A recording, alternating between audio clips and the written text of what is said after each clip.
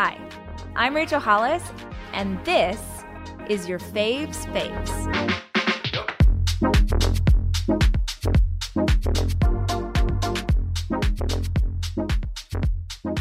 Laird Hamilton.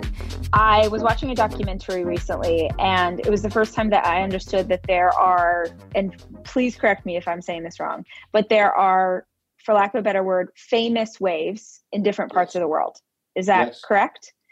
And that the different waves, depending on where you are in the world, are sort of good for different things. Like if you want to surf a barrel versus if you want to do aerials. Is that accurate information, or did I hear that wrong? No, I mean, there's some accuracy to that. Yes.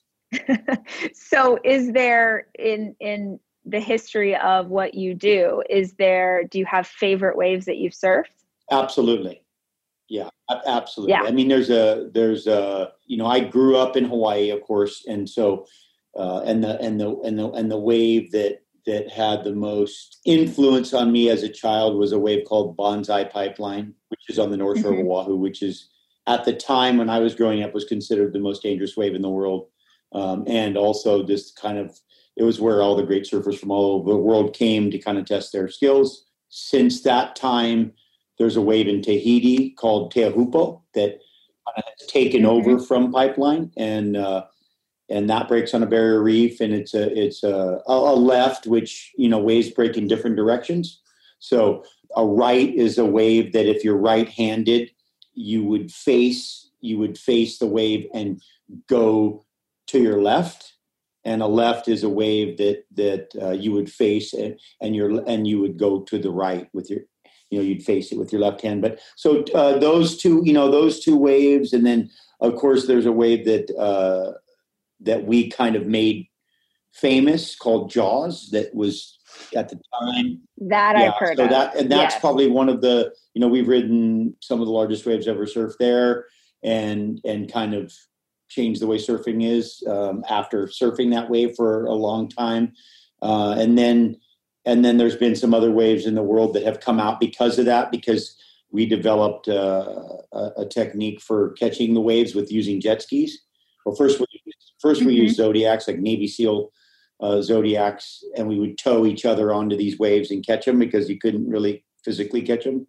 And then that technique kind of opened up some other places that wouldn't have been surfed without it. And then you have Cortez Banks, which is about 125 miles west of Los Angeles, out in the middle of the ocean.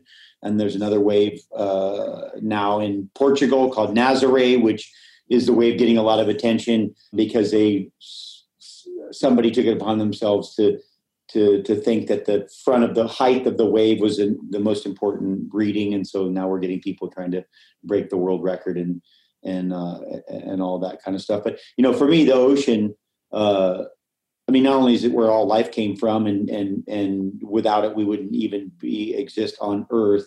The amount of diversity of ocean life far exceeds anything on land. And it's the power of the ocean, it's been carving the Earth for, water, you can cut a diamond with water. So, kind of has a few things a little deeper than just riding a wave, but wave riding is a relationship with the ocean.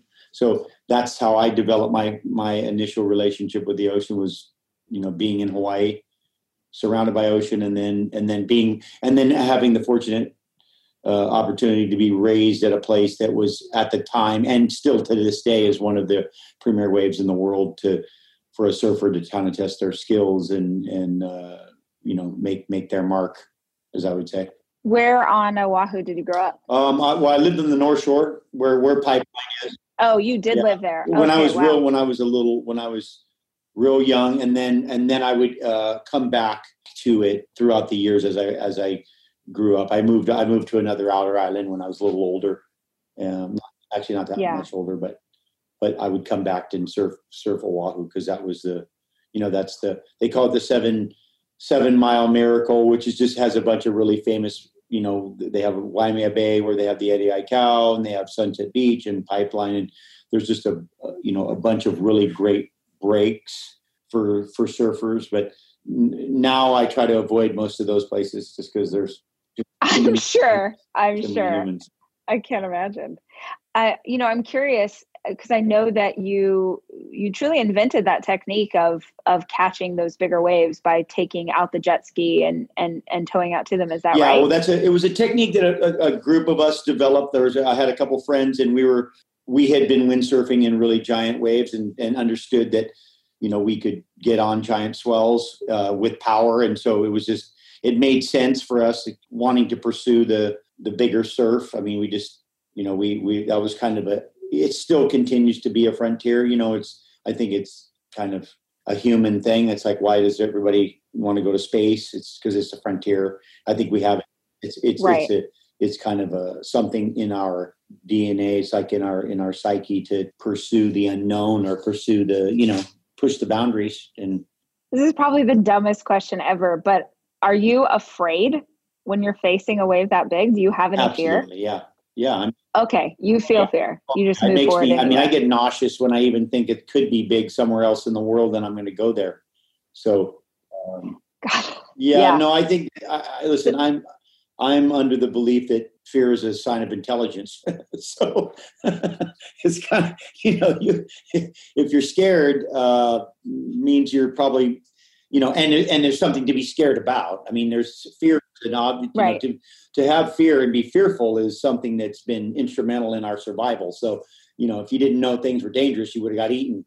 That's something that, that we've had built into us from the beginning, or evolved into us out of necessity just to survive. I mean, I think that's a pivotal piece of the instrument. It's just what you do with that. I think that separates a lot of people with, how you respond in the moment of being scared or having fear. And, so I think that everybody operates differently. I think it's for anyone to say that they're not scared. That scares me.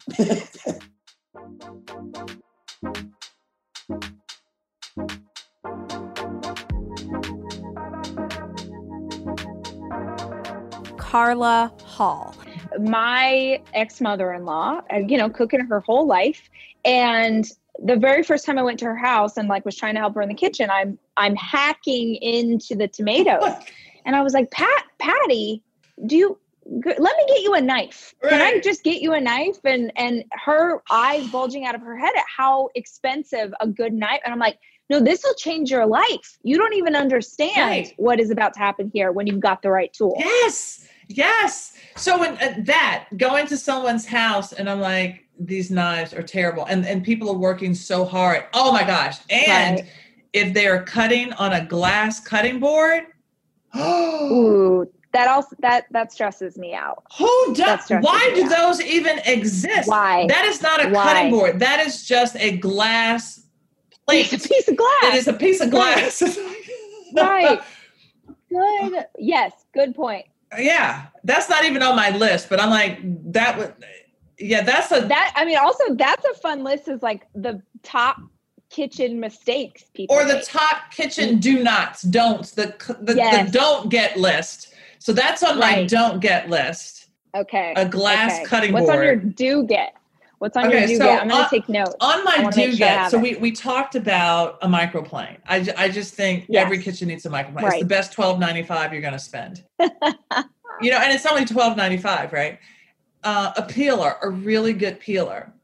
Because, and I think that people, when you think about carrots, peelers go up and down. Because if you're right-handed and you're only going down, then what do? Give it to a left-handed person so they can use the other side of the peeler to go the other way?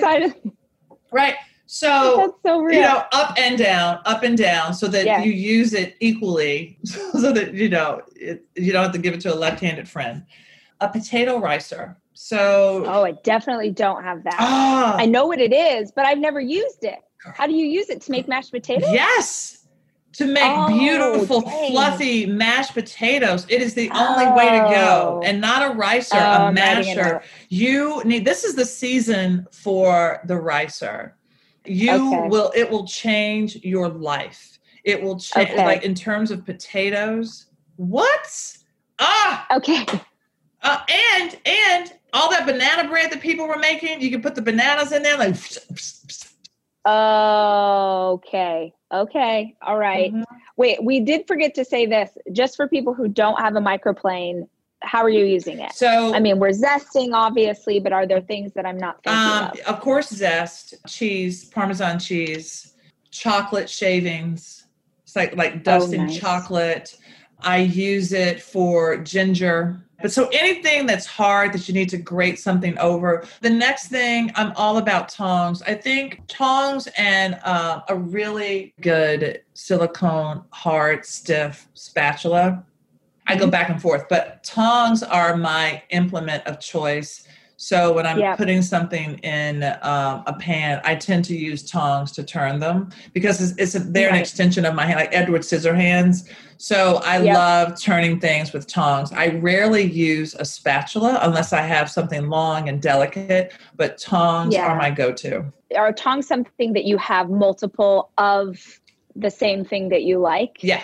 So like I have 3 pairs of tongs in my kitchen and I've got barbecue tongs because I'm the same way. That would be the thing that I'd reach for. Yes. I mean, I have small, medium, and large. It's like Goldilocks of the 3 bears. Okay. I have all sizes. Yes. Are there other tools that you have multiple of something because you use it so much you want access to all the options? It would be the silicone, like a high heat spatula. I have multiples of those. I have different ones of those. But I love jars. My husband's like, what's up with this jar? Are you done with this? I'm like, oh no, that's a great jar. I mean, I can just visualize putting things in it.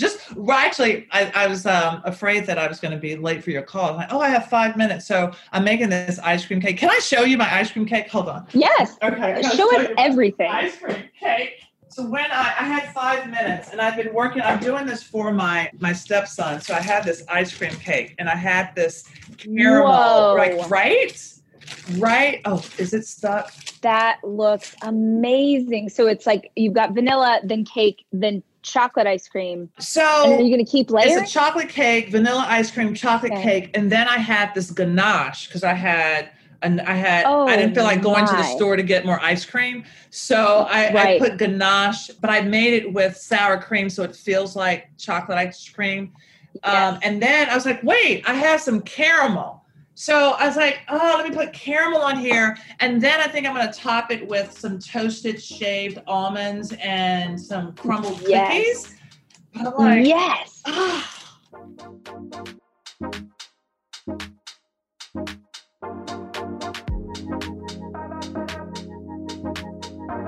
Tony Hawk, skateboarder, legend, icon, 40-year career, Tony Hawk, and he is sharing his top 5 favorite injuries. I think I have been skating for about 43 years almost.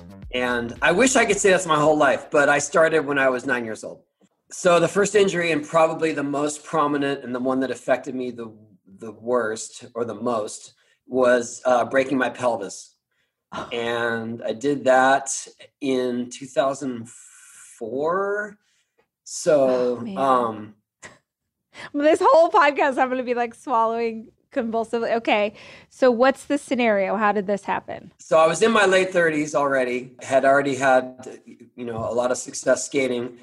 And we were shooting an episode of Wild Boys, which was sort of a Jackass spinoff. So it was Chris Pontius and Steve-O did a show that was more about nature and lots of stunts. And so I did it because they had an orangutan that knew how to skateboard. And they asked if I would be on the same episode as the orangutan. So we showed up to this ramp where they brought the orangutan. It's my friend's ramp. And he and I did a little bit of skating with the orangutan. It's Bob Burnquist, who's a prominent skater as well. And it was going well. And so they had us dress up in these monkey suits and do like a whole routine dressed up as monkeys to match the aesthetic of the orangutan. Obviously, right? As you do. And Bob used to have a loop ramp that was attached to his half pipe that we had done in the past, a full, like, complete Hot Wheels loop. And we had done it in the past, but it had been really weathered since the last time we had done it. And he and I had been riding a different loop right up until that point that was on my tour, the Boom Boom Hucksham. So those things are important in the context of this, because as we were skating in these orangutan suits, not wearing helmets, by the way, because, you know, we had to have the full get up. Sure. I think it was my great idea. They said, "Oh, we got to do a monkey loop. Let's do the monkey loop." And so we went over to the backside of the ramp and we started trying his loop. And I should have known something was wrong when Bob fell on his first attempt of his own loop that he used to do daily, you know, with his eyes closed.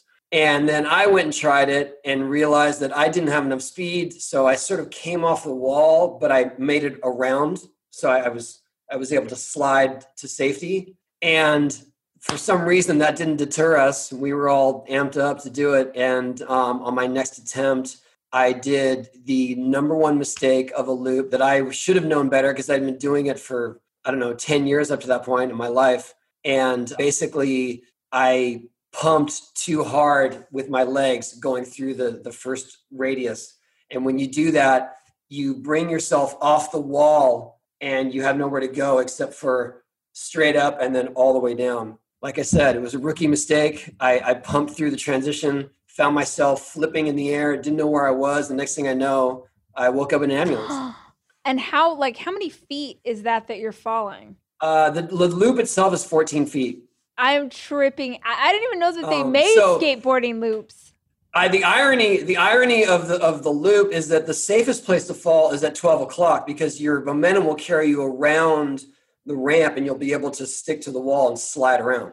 So I came off the wall just after 3 o'clock, so to speak. And that made my momentum carried me upwards to the top. Oh my gosh. And then straight down. I remember the first thing that I felt, maybe that's what kind of woke me up, was as they were lifting me into the ambulance, I said, "Oh, my side really hurts." And I remember the paramedic saying, "Oh, we'll x-ray that." And then I found out later that day that I had broken my pelvis and that I was going to be in bed for quite a while. Whoa. What is the recovery from that like? I was in bed for probably, I think, 6 to 8 weeks.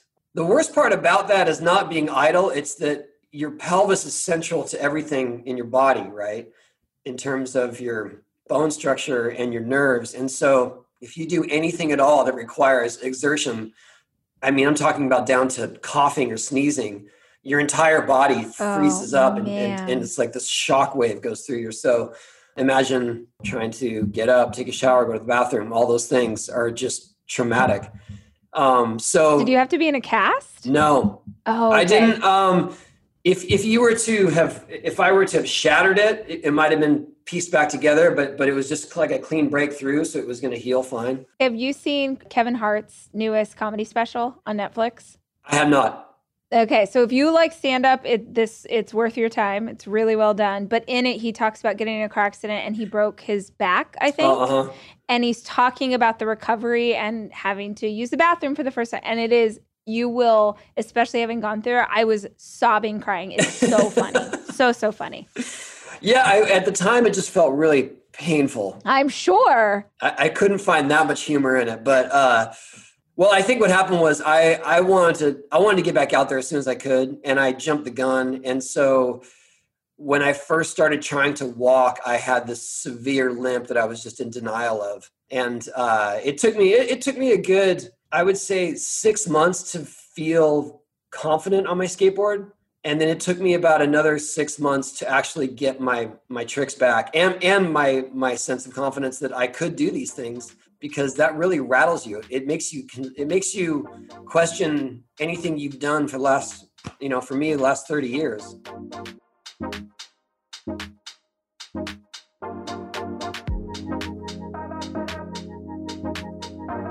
June Diane Raphael.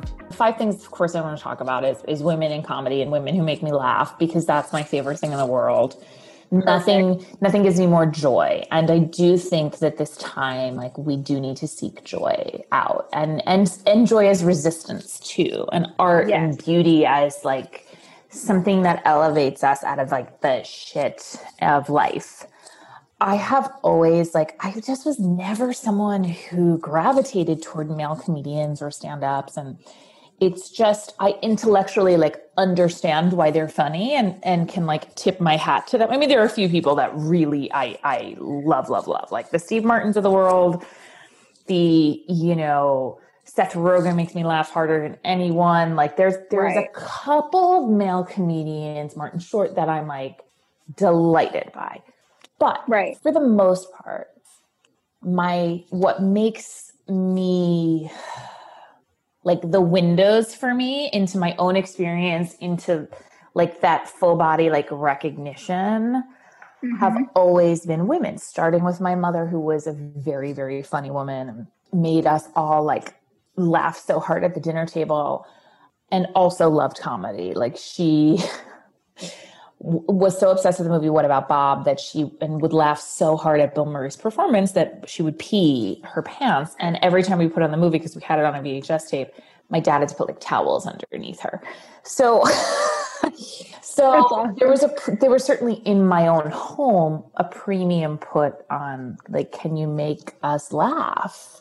Yeah, I love that. Yeah. And so my mother's like ability to storytell, ability to take you into her experience was amazing and hilarious. And her friends were hilarious to me, and their wants and desires. And I just like, it's interesting heading into the world of comedy because I never thought, like, I thought only women were funny.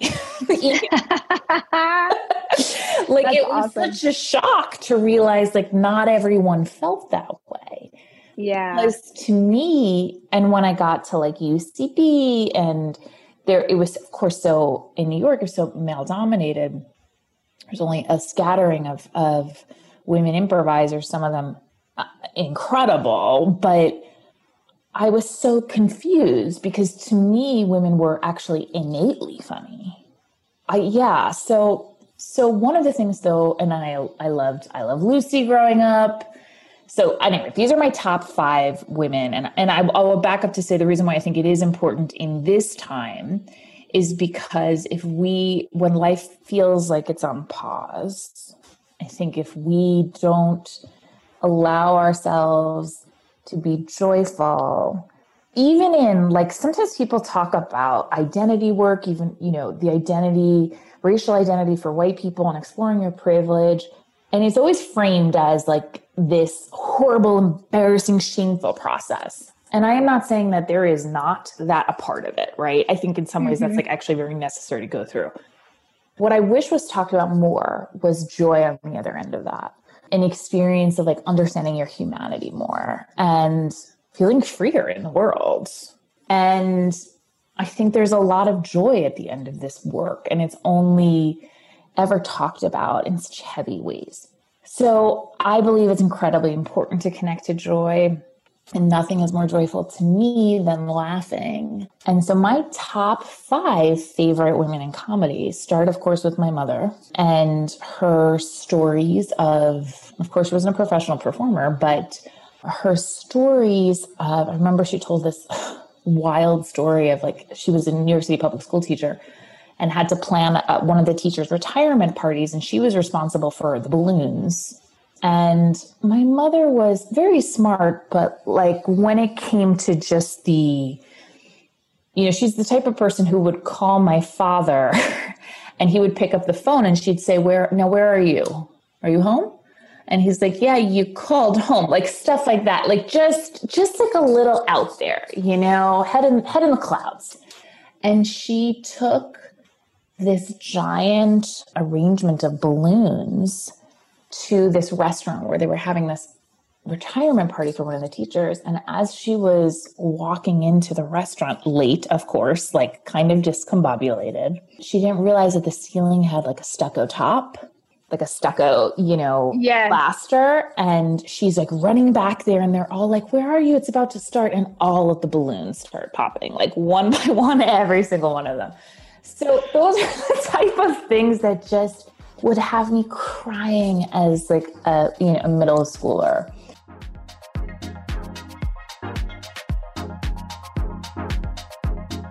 Your Faves Faves is hosted by me, Rachel Hollis. The show is produced by Chelsea Harfouche and edited by Andrew Weller, with production support from Sterling Coates. Cameron Berkman is our executive producer. Your Faves Faves is a 3% Chance production.